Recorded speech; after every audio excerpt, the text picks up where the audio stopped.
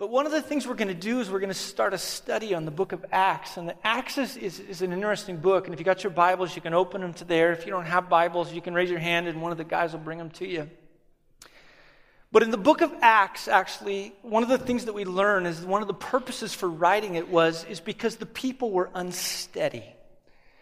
We find that in Luke 1:4, where one of the words that he uses is that I'm writing this to you, he says, because I don't want you to be unsteady in your faith. I want you to be steady in your faith. I'm writing this to this group of people. This was Dr. Luke, and he's saying, I'm doing it for this reason, to steady you. Because I don't care who you are or where you're at in life, life can hit you, and it can hit you hard, and we get unsteady.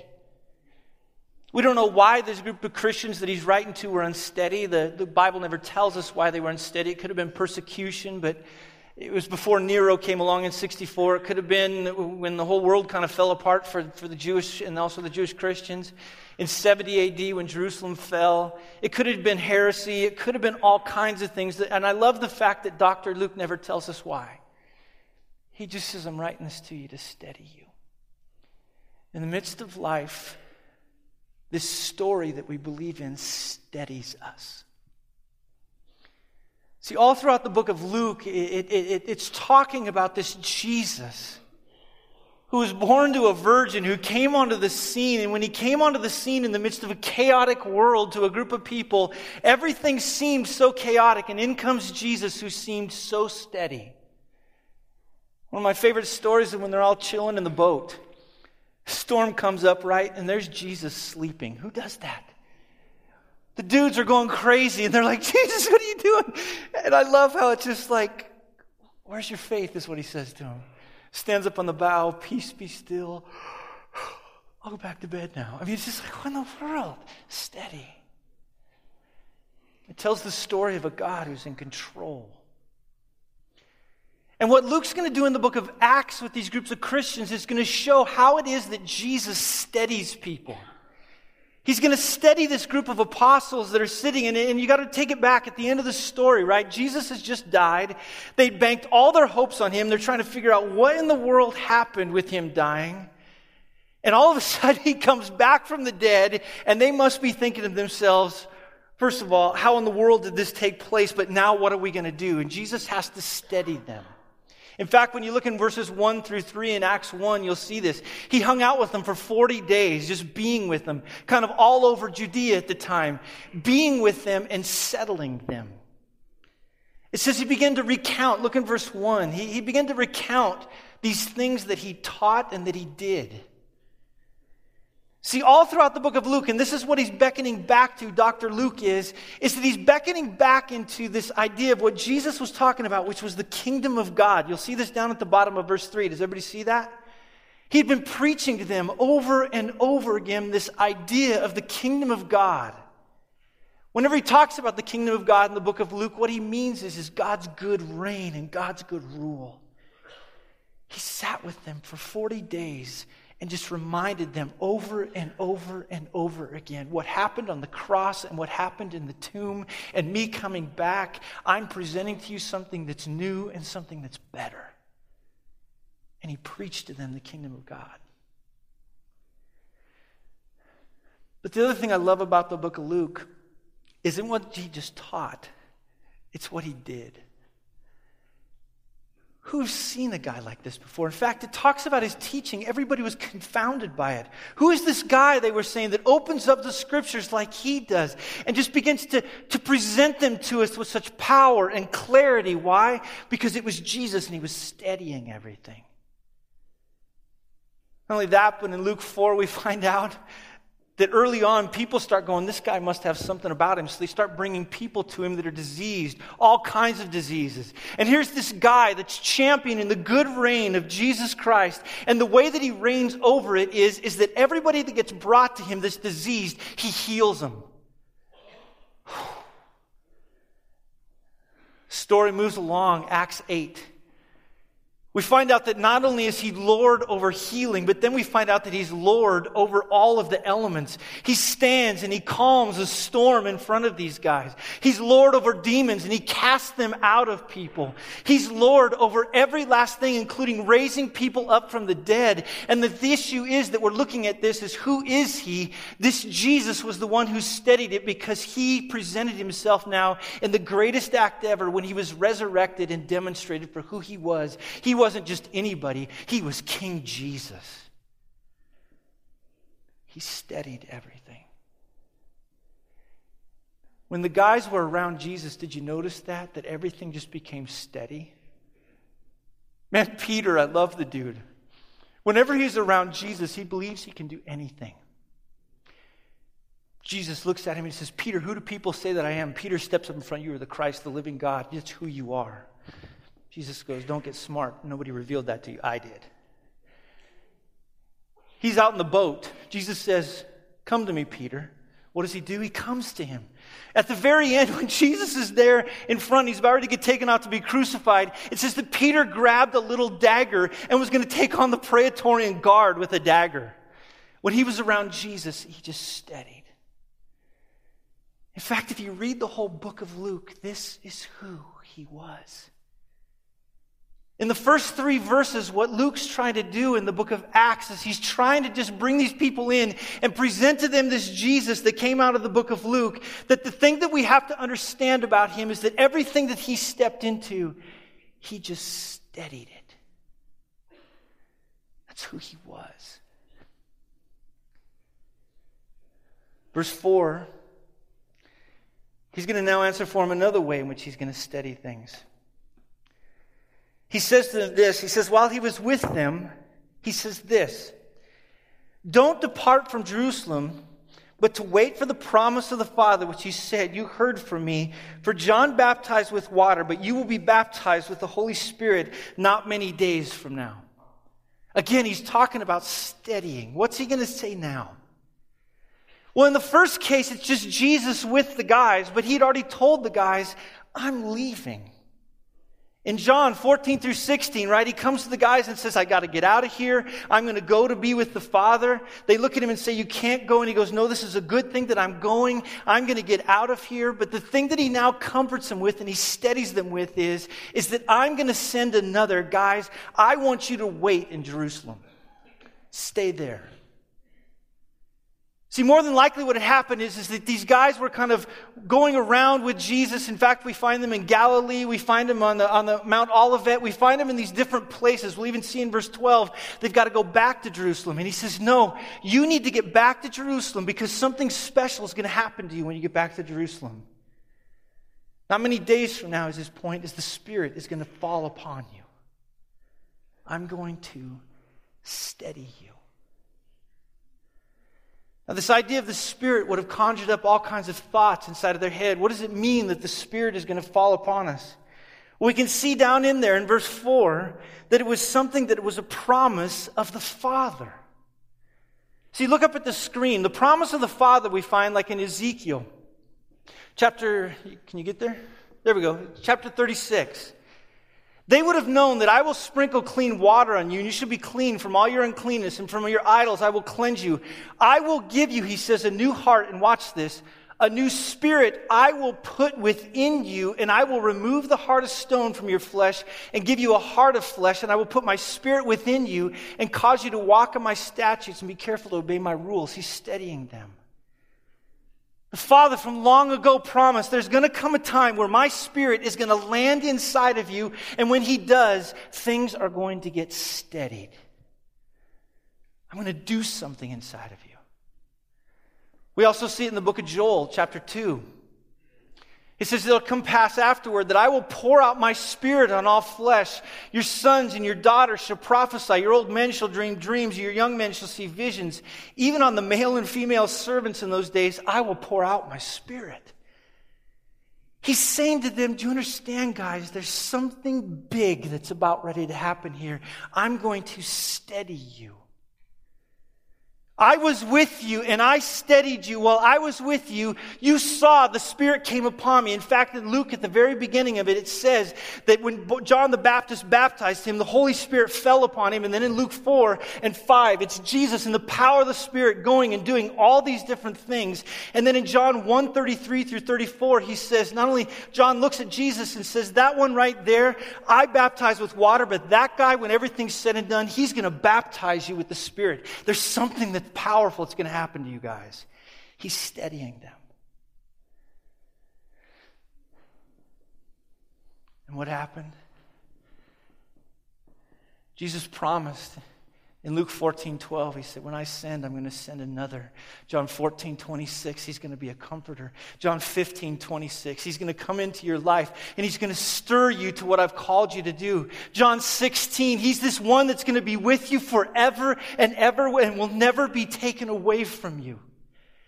The guys would have been sitting there, and it's not just something that new was happening. It was this new, in fact, we're going to find out in the book of Jeremiah 31, it was a new covenant that the Father had promised.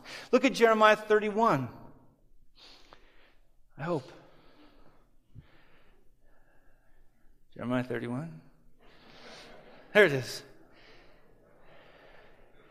Yes, okay. That should say Jeremiah. Kids, this is why you shouldn't have done drugs in high school like I did. Behold, should say Jeremiah, sorry. The days are coming, declares the Lord, when I will make a new covenant. Catch that right there, stop. I'm going to make a new covenant. Everything about this is something the Father had promised. I promise I'm going to make a new covenant with you. I promise I'm going to send my Spirit upon you. I promise things are going to get different. That when Jesus Christ came, He was coming to do something new and to make this new relationship, this new agreement with people. And it's going to be with the house of Israel and the house of Judah, and not like the covenant I made with their fathers on the day that I took them by the hand to bring them out of the land of Egypt. My covenant that they broke, though I was their husband, declares the Lord. Go to the next one. For this is the covenant that I will make with the house of Israel after those days, declares the Lord. I will put my law within them. I will write it on their hearts. I will be their God. They shall be my people. Verse 34. And no longer shall each one teach his neighbor and each his brother, saying, know the Lord, for they shall know me from the least of them to the greatest, declares the Lord. For I will forgive their iniquity and I will remember their sin no more. When Jesus Christ came, and the way that He was going to stable everything is that we found out over this last month there was a whole world in mutiny against God. They were living chaotic. They were living against who He was. And Jesus Christ comes in, and on the cross, He pays the penalty for sin. And in paying the penalty for sin then, He then raises from the grave, defeats death, and now He says that what He's going to do is to stable everything is not just that, but I'm going to give you my Holy Spirit. I'm going to stable you. And you know this, when instability hits, there is no more stabling force than the Spirit of God. I remember I walked in after the baby left. I've got my kids crying all around me. I've got my wife crying. I told them just to suck it up. Not really. You know those moments where you don't know what to do? I went back to my bathroom and I started to cry. God, what do I do? And the beauty of the Holy Spirit is Jesus promised in John 14, He will be a comforter. When you don't know what to say, He'll give you the words to say. When you don't know what to do, the Spirit of God will guide you into all wisdom. See what I mean by stabling?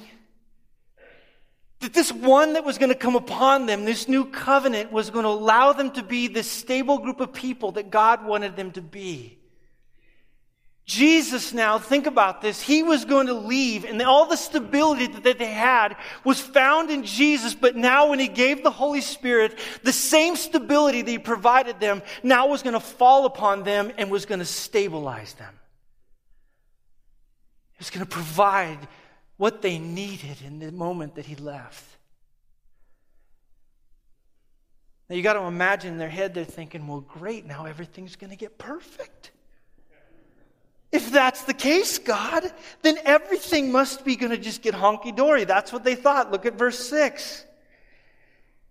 It says, when they had come together, they asked him, Lord, will you at this time restore the kingdom to Israel? Is this the time you're going to do it?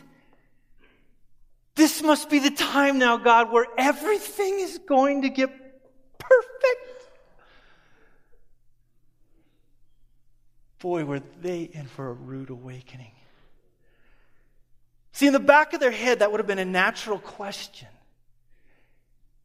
The natural question of all of a sudden the dude that they're hanging out with dies, gets buried, raises again 3 days later. Wouldn't you think something special is about ready to happen? Wouldn't you kind of go, I think we got a good thing going here?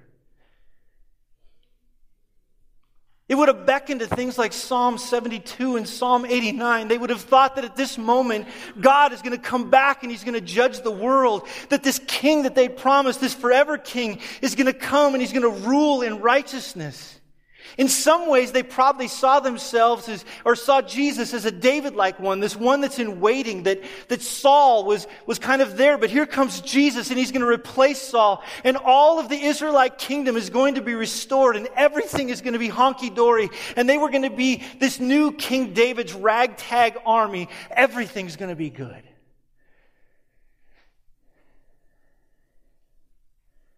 They probably thought in the back of their head things like, even in Ezekiel 36, we find out that this king is going to come and he is going to reign. Don't put it up yet. I know. This is all my fault, by the way. I'm sorry. Even in the book of Isaiah now, and I'm confident about this, 40 through 55, they really would have had in the back of their head, this must be the time. This is the time that the king is going to come and he's going to set all things straight. All the mess that's in this world. I mean, just think about it. In our day and age, how many Christians are clamoring for the return of Jesus? Set things straight. Our world is a mess. And in the back of their head, that's what they're thinking. If we can just now have all things settled, everything is going to be good. And even in Daniel 7, you'll see this, in which they were expecting this Son of Man. And it says in there, Daniel, he says, behold, with the clouds of heaven there came one like a son of man. He came to the Ancient of Days and was presented before him. And to him was given dominion and glory, a kingdom that all peoples, nations, languages should serve him. His dominion is an everlasting dominion which shall not pass away. And his kingdom is one that shall not be destroyed. Is it now? Jesus, is now the time?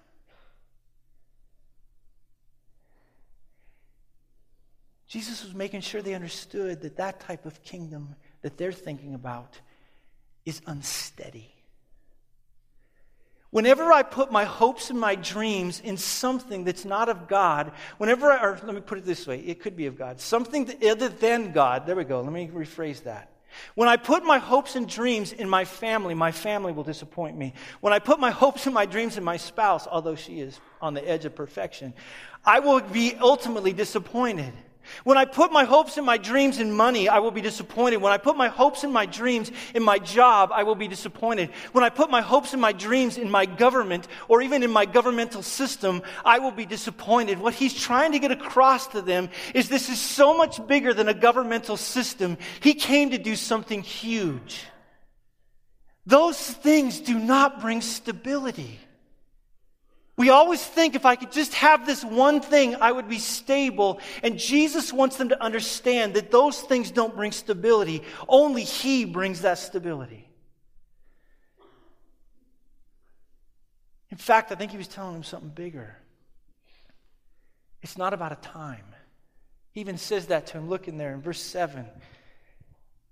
He says to them, look, it's not about a time. And you don't need to know the times or the seasons the Father is fixed by His own authority. He wanted them to get and to understand that He was going to build a different kingdom. One day that kingdom will come. One day King Jesus is going to reign. He is going to sit on his throne. There will be a stability like we have never known before, in which we will now worship God in new creation on a planet, the earth, that has now been resurrected in a powerful way. But he wants them to know now is not the time. He didn't come to earth to do a Jewish renewal project. He wasn't trying in any way to restore that type of a kingdom. He was coming with a different kind of kingdom. He was going to restore humanity. Humanity that has fallen, that was rebellious against him. He came and he died to deal with sin. And now the Spirit of God was going to land on these people, and they were going to be different. He was going to change the human condition. That's what his kingdom was going to be about. See, at the end of the day, this kingdom that he is trying to get across to him that brings stability, the most stability that we can have is the more and more we look like Jesus Christ. The difficulty is the path that we have to take to look like Jesus. Oftentimes we avoid trials, don't we? I looked at my wife when we were in the middle of our little trial this last week. I go, how can I pray for you? She goes, pray that it would fast forward by 3 months. I looked at her. I said, oh, do I wish that? But I think at the end of the day, don't you want to look more like Jesus? See, what he's going to do is he's going to change people. That's what causes stability. He's not about changing governmental systems right now. He's about changing people.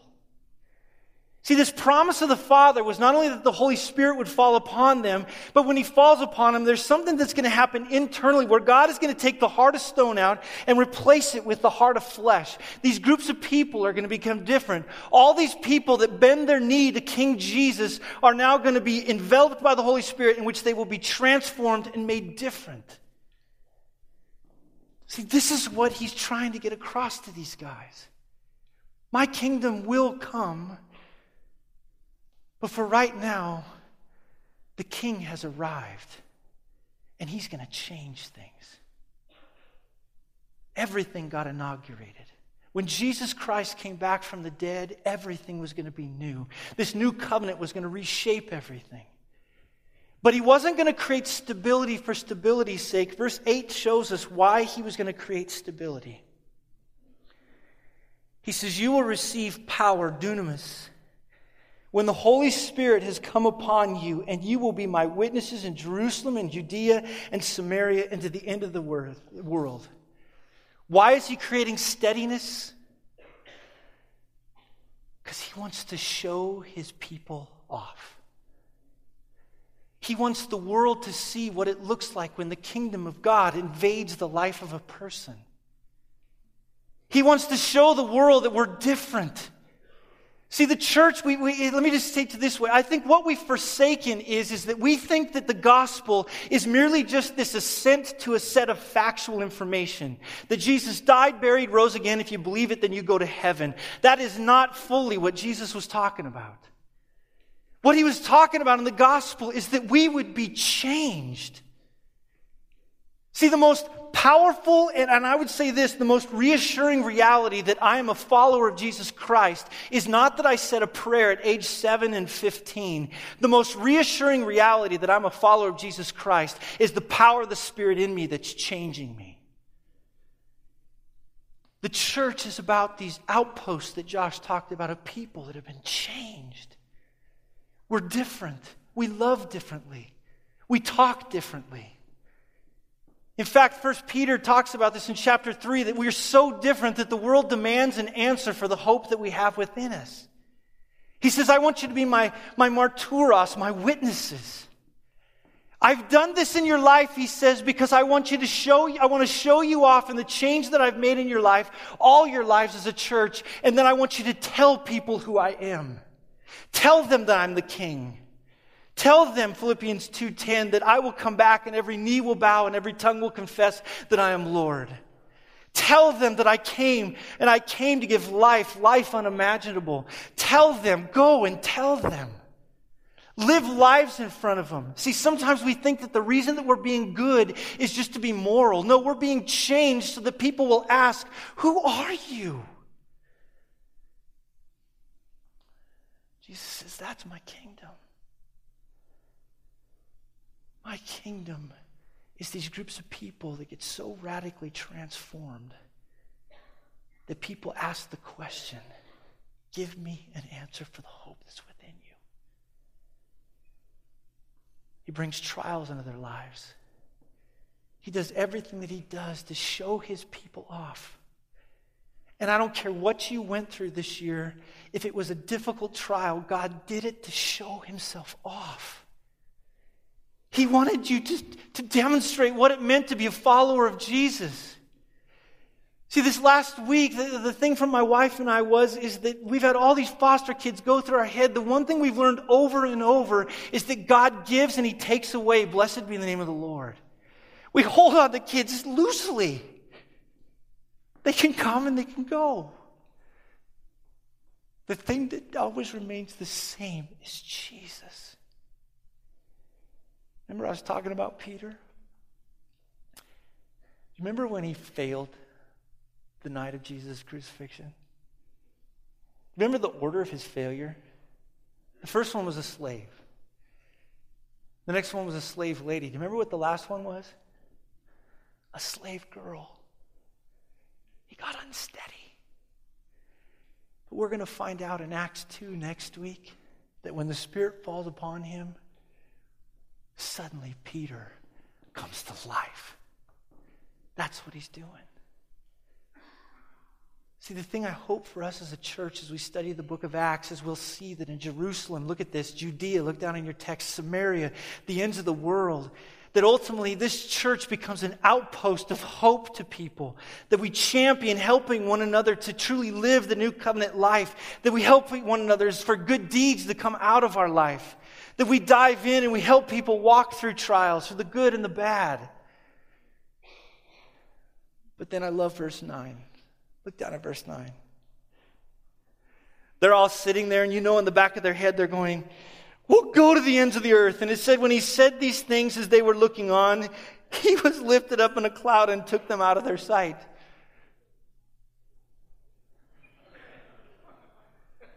You ever seen a helium balloon leave? That's kind of the Greek word here. He was just kind of drifting off. And what happens as it drifts away? What do you do?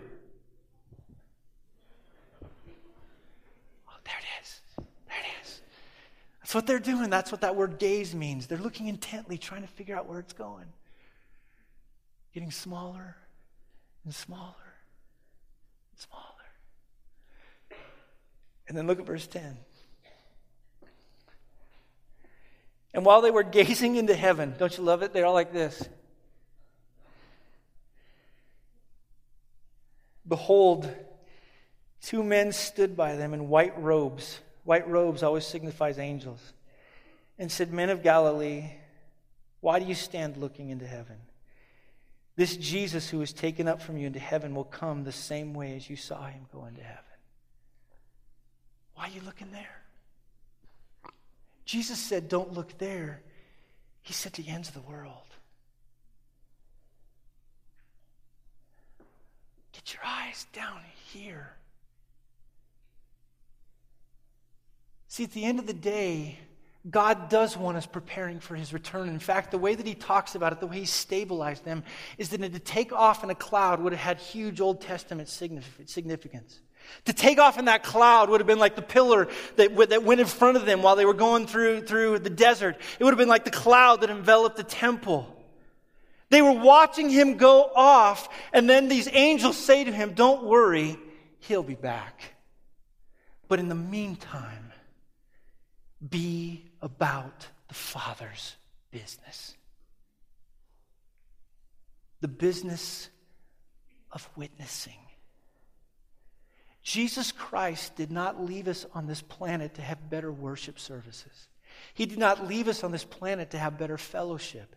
He did not leave us on this planet to do, whatever. He left us here to tell the world. He's gathering a people. And it's going to go all over the world. Right now, around the globe, Jesus Christ has been worshiped in every continent because a group of people took it seriously and they went.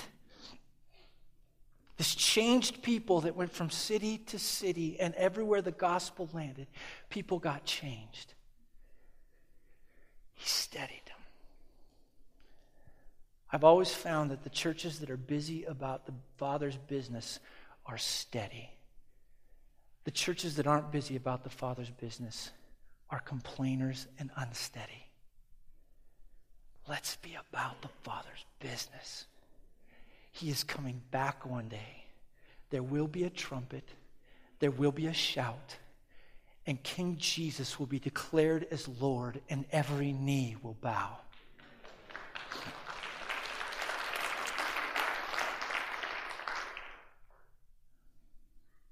But what did they do now? In verse 14, when they weren't sure what to do, it says, they prayed. Today, if you need prayer, maybe you're like me, you're feeling a little unsteady. If you want prayer, today's the day we would love to pray for you. As we go throughout the book of Acts, you're going to see this idea of prayer over and over again. The thing that mobilized and moved God's people was the Spirit of God, but the prayers of His people. If you need prayer today, for whatever reason, we would love to pray for you. Maybe you're somebody in here that knows that you need to get baptized, that you need to bend the knee today and follow Him into the waters of baptism and tell everybody that you want to follow Jesus Christ. Maybe you don't know what to do. The Bible just says pray. So if you need prayer today, we'd love to pray for you. Now here's the deal as we go through Acts. I'm going to ask that as we come in here, that we take this study seriously. It's a study of how the church was mobilized to change the world. As a pastor, I do not want to finish my time on this earth doing nothing but sitting around and having good worship services. I want to see people's lives changed. And I believe that God wants to do that work in our church. I believe God has been doing it, is doing it, will do it, but I want to see it more. I don't want to just show up every Sunday and just sing some songs and hear a message. I want to see groups of people living radically together, owning this thing, being stabilized in the mission. I want to see people come to know Jesus Christ. I want to hear the pitter-patter of new believer feet around here. I want to see the waters getting ruffled. And I think in it, this pattern that you're going to see develop all throughout the book of Acts will teach us what we need to be as a church if we're going to see that happen. Amen? All right, Father, thank you so much for today. Would you be exalted? In your precious name we pray. Amen.